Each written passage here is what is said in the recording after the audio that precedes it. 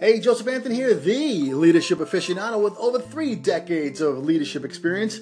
I am your authority on all things leadership. And today is episode 85, Patience.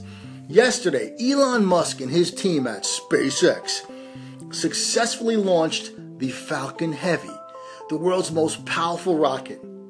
He unveiled this dream back in April of 2011, 7 years ago, and I imagine that wasn't the first day he thought of it. So he probably had this dream for about 10 years. Now, is this not the essence of patience?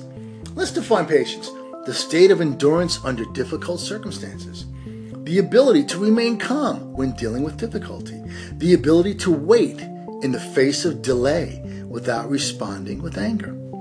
Imagine the patience Elon Musk and his team must have had for over 7 years to be able to bring this accomplishment to fruition yesterday.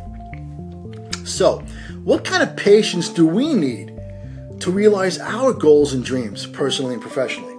The answer is simple: whatever it takes to get her done. But the problem is that we have this band-aid, quick fix, miracle pill mentality. We see it every day on social media. We have people like salespeople, realtors, insurance, life coaches. They post pics and videos on Facebook and Instagram, etc., thinking that they are branding themselves, but they're just selling themselves. And they're doing it all wrong. It's not because they're greedy. No, it's because they lack the patience to understand and execute the branding process. And branding is just that, a process which takes patience. And it is very much all about patience. It's not about quantity or even quality. It's about the process, which requires patience.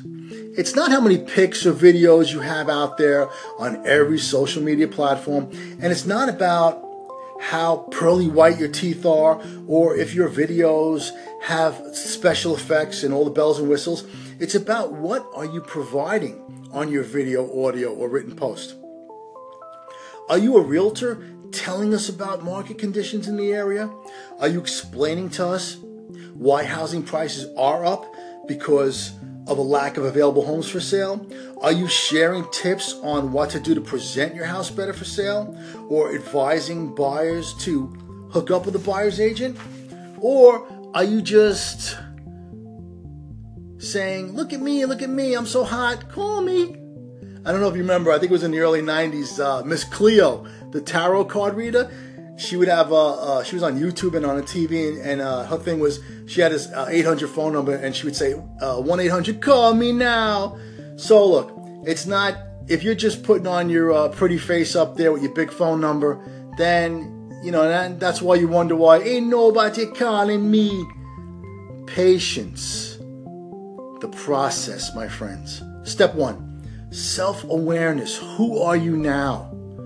Step 2, who do you want to be? What is your brand? Do you want to be the real estate guy or the life coach gal?